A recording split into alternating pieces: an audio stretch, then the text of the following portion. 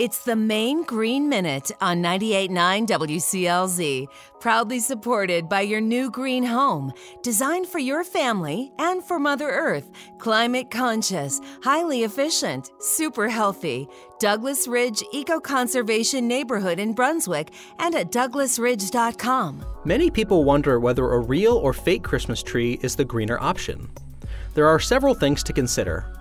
Most artificial trees are made from pollution-causing petroleum, and because most are made in and shipped from China, have a big carbon footprint. In addition, artificial trees may contain toxic chemicals and could take centuries to break down in landfills. Real Christmas trees, meanwhile, come from established tree farms, which alleviates concerns about the impacts on forest. But these monoculture crops are often doused with pesticides and other chemicals.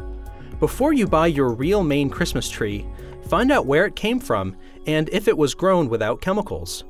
Or buy a small potted evergreen that you can keep inside for the holidays and move outside until next year. For more tips on going green, tune in for more Maine Green Minutes from the Natural Resources Council of Maine.